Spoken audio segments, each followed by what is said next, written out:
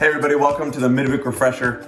Have you ever been on a team where you weren't sure what your role was, or like been part of a project at work where you just felt like you were kind of an extra, you didn't have any meaningful work to do?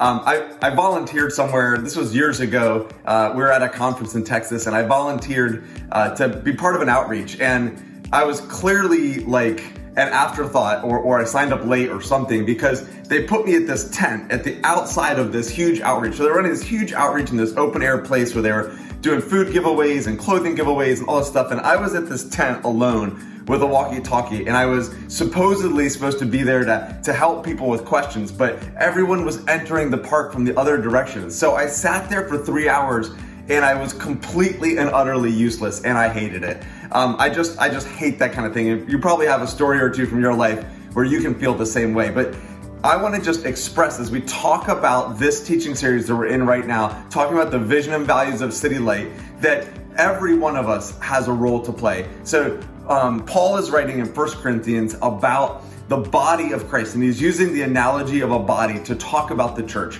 And he's saying that just like the body has arms and legs and eyes and nose, and we have many, many parts, but they make up one body. No one thinks the nose is its own thing, and not every part of the body wants to be a nose, right? We all have different parts. He says the same is true about the church, and he says, you are the body of Christ. This is 1 Corinthians 12:27.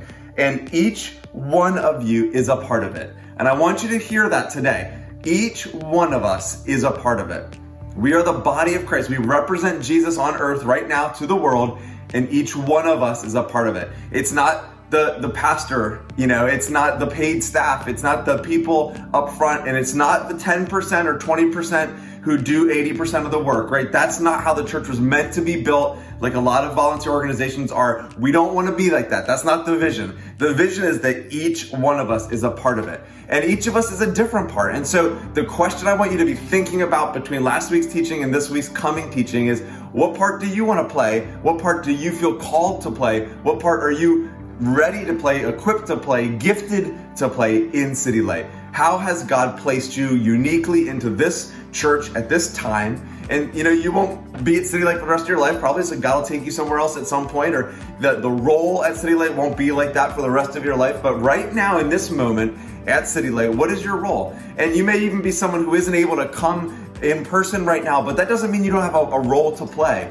There are plenty of opportunities to use your gifts in City Light right now. And if they don't exist, that's an opportunity to create roles. And so I just want to ask you that question today. We are the body of Christ, and each one of us has a part to play in it. And I want to ask you to consider, what's your part to play?